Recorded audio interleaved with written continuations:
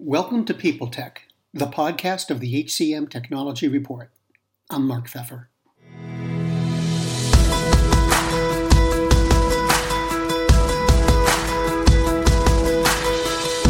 My guest today is Derek Belch, founder and CEO of Striver. They're a company that provides immersive learning solutions.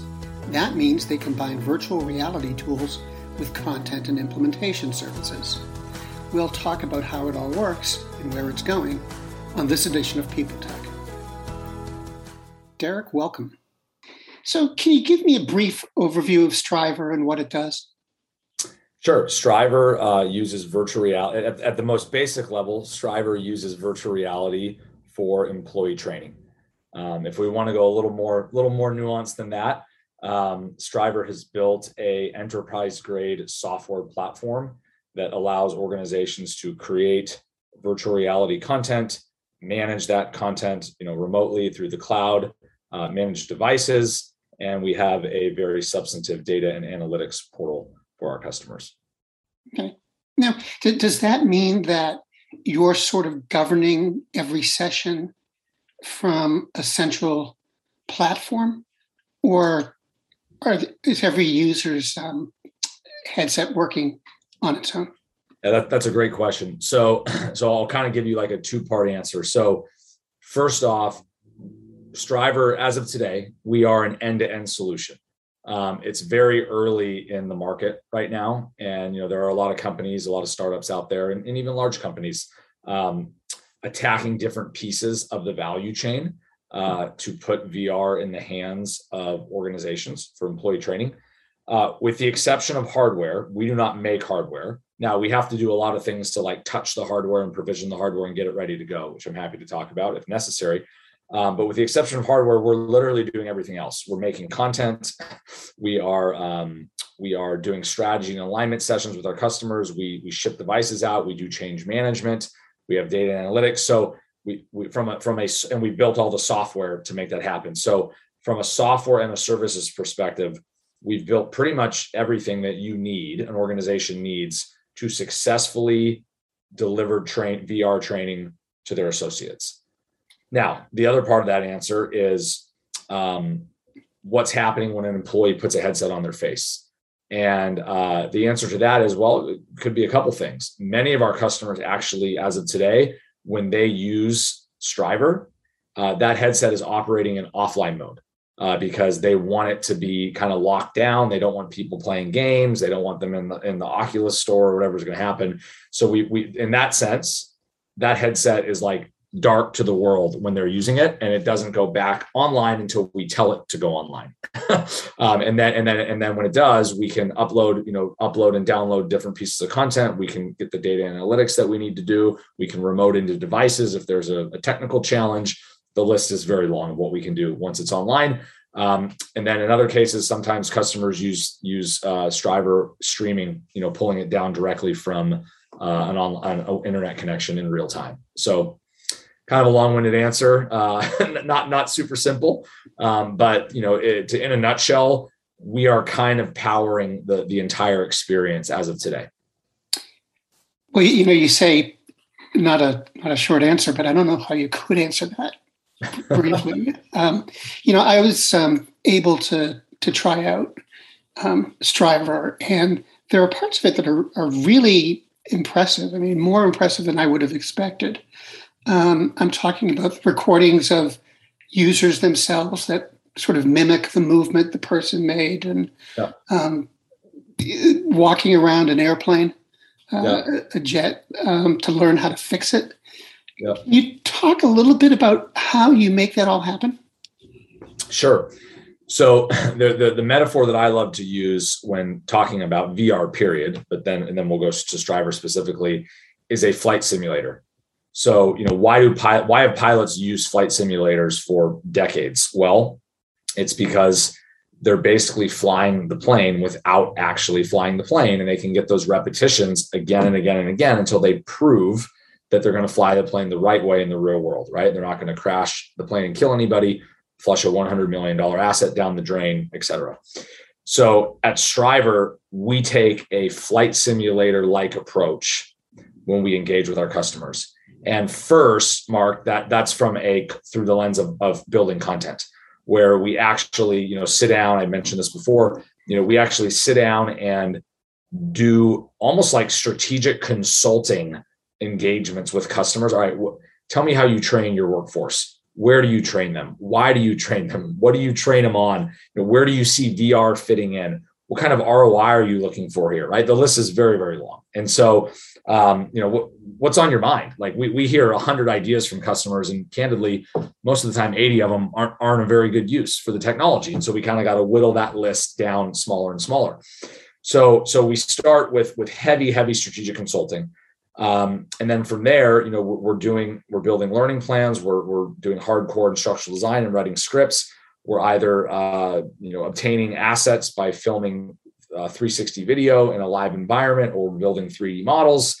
And then we go and we actually build the learning modules with our authoring tools that we've built as well, which is part of the platform. So it really is a soup to nuts process. And that's like the first lens, which is like the content build. We want the content build to resemble a flight simulator as much as possible, where an employee puts a headset on their face and feels like they are in the shoes they would be in their job, whether that is on an assembly line, whether that's in a Walmart store, whether that is, sitting across from an avatar. I have to verbally fire this person, and how's that going to go? It feels real, right? That's what we're going for from a content perspective. And then the second half of this is the vision. And again, back to the flight simulator. Today, the industry, and Striver is no different, but we're further along than others. It's very much a content first sale, very much a content first engagement. Well, we're trying to build the flight simulator. So our vision is all about predictive analytics, and we want to productize what is happening in and around the content, to where when Mark takes the headset off after going through his training, Mark's employer will know if Mark is prepared to do the job. And as of today, how are we measuring preparedness? Did you take the training or didn't you? What was your score on a multiple choice exam? It's just a check in the box on some of these 2D mediums. Whereas VR allows for a learning by doing experience, and you can actually prove efficacy and that you know what you're going to do when the real world comes along. Now, it seems that in the last few years, more companies have been getting into this space, both VR in general and VR learning in particular. What sets Striver apart? Yeah, great question. So first off, let's acknowledge what you've said is an accurate statement. The tide is rising for sure. There's a lot of, there was that kind of initial push of investment dollars back in 2014, 15, when it was more kind of a pure consumer play. And then there was a little bit of a cool off period. And now there's a lot more money going back into VR, given that consumer usage is actually on the rise quite significantly. COVID probably helped with that, with people being stuck indoors for the better part of 2020. But so the tide is rising for sure. And what makes Striver different and our competitive advantage is really all about, it comes down to two things. Number one, we are an end-to-end solution. So we look our customers in the eye, we show them the value chain of what it takes to pull this off. And we say, if you want to do this yourself, we are happy to give you a list of vendors in each of these columns, and good luck. But it's going to take longer. It's going to cost more, and it's probably going to fail if you do that. We're just very direct with our customers about that. So the fact that while the market is being built and the categories are being built, the fact that we do basically everything is a huge competitive advantage for us. Not only can we pull it off and actually put our money where our mouth is and back up what we say we're going to deliver, but also, we've just learned more than everyone else across the spectrum. I mean, even the companies that are making hardware and making it very successfully, with Oculus under Facebook, HTC, Lenovo, Hewlett Packard, eventually Apple, Microsoft, like they're all calling us, and we tell them something new every time we talk. And they're like, oh, wow, that was interesting. I didn't know that. I didn't know that's what an organization would need to be successful. So we've just built a ton of trade secrets in addition to a lot of IP. So that's kind of like the first part of it. And then the second part is we can scale. We have built the software infrastructure. We have the people, the bodies, the humans to be able to do this at scale and objectively, not arrogantly, because I've met with every other startup under the sun at this point in this space. No one else has that. And we do. And so obviously our job is to take advantage of this lead that we have over everyone and make it bigger over time and not let people catch up to us. So. Okay. Now, to talk a little bit about the learning itself, does VR learning fit with some topics better than others? I think so. Yeah. As I alluded to earlier, we hear a lot of ideas from customers and, they're usually the same. Virtual tours of headquarters, data visualization and onboarding and all these other things that we're like, yeah, why not just keep doing that in 2D? That's Microsoft Excel in VR is not a great use of the technology right now. And we hear you on the virtual tour of headquarters, but that's going to be pretty boring after like 19 seconds, and they're just looking around in an office. What's the big deal? So what we focus on are action-oriented things, skill-building things, decision-making moments, and the 4 buckets of use cases that we've observed at this point, kind of the themes are operations, process, procedures, whether it's like literally doing a task or mentally making a decision, a situational awareness type thing, something operational. Bucket 2 is safety and hazards, a lot of stuff that can fall into that bucket. Bucket 3 is customer service, and bucket 4 is soft skills, management training, giving and receiving feedback, all things associated, empathy, put myself in that person's shoes type thing. So those are the 4 buckets. As of today, I think VR is best for buckets 1 and 2, the operational and the safety and hazards buckets. More of a, I like to say, kind of more of like a frontline worker type use case as of today. But we've already started doing buckets 3 and 4 with many of our customers, customer service and soft skills. And certainly, the knowledge worker is the other half of the workforce in America and in the world. And that's where this is going to go over time. It's going to be a frontline worker tool and a knowledge worker tool. Now, how does it stack up in terms of cost? I think most people believe something like VR is going to just be expensive. Is it? It can be, but I mean, what's expensive? Honestly, as of today, it's not that far off from a lot of 2D learning methods. The making of an e-learning module, a short film, a commercial, flying 20 executives into one city for a 3-day workshop. I mean, it's not that far off. If you're, and I don't want to go too deep on every nook and cranny, but you probably, if we're talking about just building a piece of content, you could find everything from $1 million, high end, crazy, George Lucas-esque content to free, because someone's so desperate to get a logo on their website that they'll give it to you for free, right? So if we set free aside, I would say, and if we set the polls aside, I would say most learning modules are anywhere in the $30,000 to $130,000 range. That's not that far off from a lot of kind of what exists today within the old way of learning. And then you have hardware, and buying 50,000 headsets is probably going to add up to several $1 million, just like buying 50,000 computers and tablets and phones, right? And so maybe an organization isn't quite ready yet for that level of spend based on the ROI that they've yet to see. But buying a couple dozen headsets, even a couple thousand headsets, it's not cost prohibitive. It's not cost prohibitive for the Fortune 1000, maybe for a mom and pop shop. So we're not quite there yet. The market's not quite ready for the democratization of the technology and the costs associated with a small business per se. But for large organizations, It's not expensive, and the ROI is real from where we sit, at least. So, okay. Last question. Where do you want the technology to be? What do you wish that VR could do right now? And do you think it's going to get there eventually? Are you referring, Mark, to like the headsets themselves, or just the whole world of VR technology? The whole world. Okay.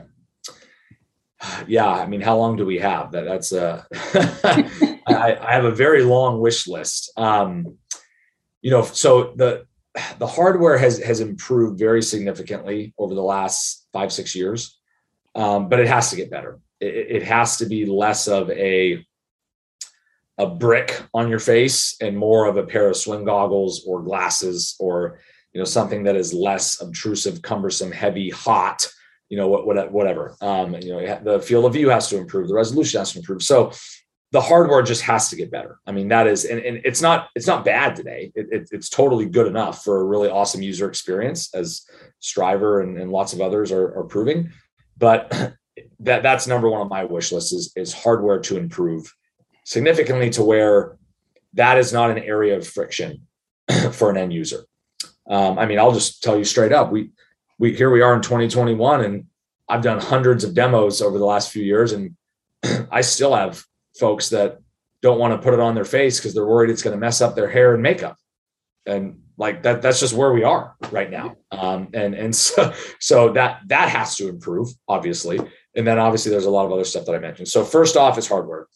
And then the second part of it is, and this is just, again, that's why I asked, like, how, are we talking just the hardware or bigger, and it goes back to our vision as a company. What needs to happen for that flight simulator to be real, right? Like what, from an AI perspective, from a content perspective, from a degrees of freedom with the device perspective, from a change management and social acceptance perspective, and companies, making enough room in a building for devices.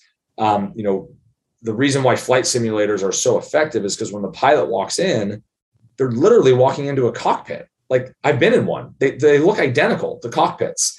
And so for us at Striver, we need our own product to be able to do this, but B, there's a lot of things outside of our own product that we don't control necessarily, that we need that experience to feel like a flight simulator for an employee. When they put that headset on and they're like, wholly blank, like, I am in the store, I am in the restaurant, I am sitting at my desk, and there's nothing that can distinguish what's the word I'm looking for? Nothing that can break that extended sense of reality, right? So that's really, and there's a lot that goes into that, but I think that's my dream right there from a vision perspective. Derek, thanks for visiting today. Thank you, Mark. Anytime.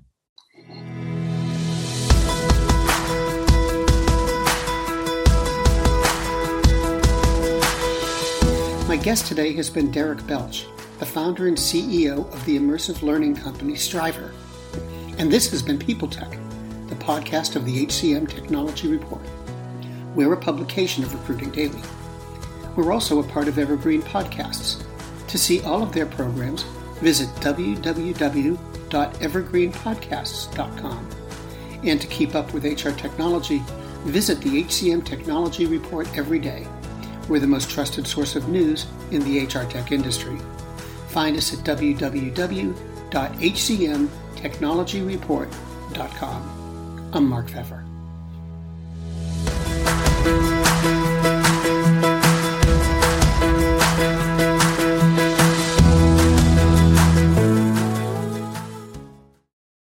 Welcome to Don't Retire, Graduate, the podcast that asks you what you want to be when you grow up so you can graduate into retirement with a purpose and a passion, whether you're 25, 85, or any age in between. Gain actionable financial and mindset tips from your favorite authors, podcasters, and influencers to help you reach that exciting next chapter. Listen now and start building your path to financial freedom and reframing what retirement can mean to you. This is your host, Eric Brotman, reminding you, don't retire, graduate. The world's best-known investor and Wall Street expert, Warren Buffett, once said, Wall Street is the only place that people ride to in a Rolls-Royce to get advice from those who take the subway. Mr. Buffett's quote is remarkably accurate, but how many people would rather receive advice from him than someone simply guessing? Welcome to Buy, Hold, Sell, your single source for Wall Street knowledge and profitable guidance. Please join me, Todd Schoenberger, and fellow trader Tobin Smith, as well as host Veronica Dudo, for a podcast known to move the needle for investors. Tobin and I are seasoned Wall Street executives with deep investment experience, and we are prepared to share our advice to those who choose to listen. Download Buy, Hold, Sell today on the Evergreen Podcast Network or your favorite podcast channel.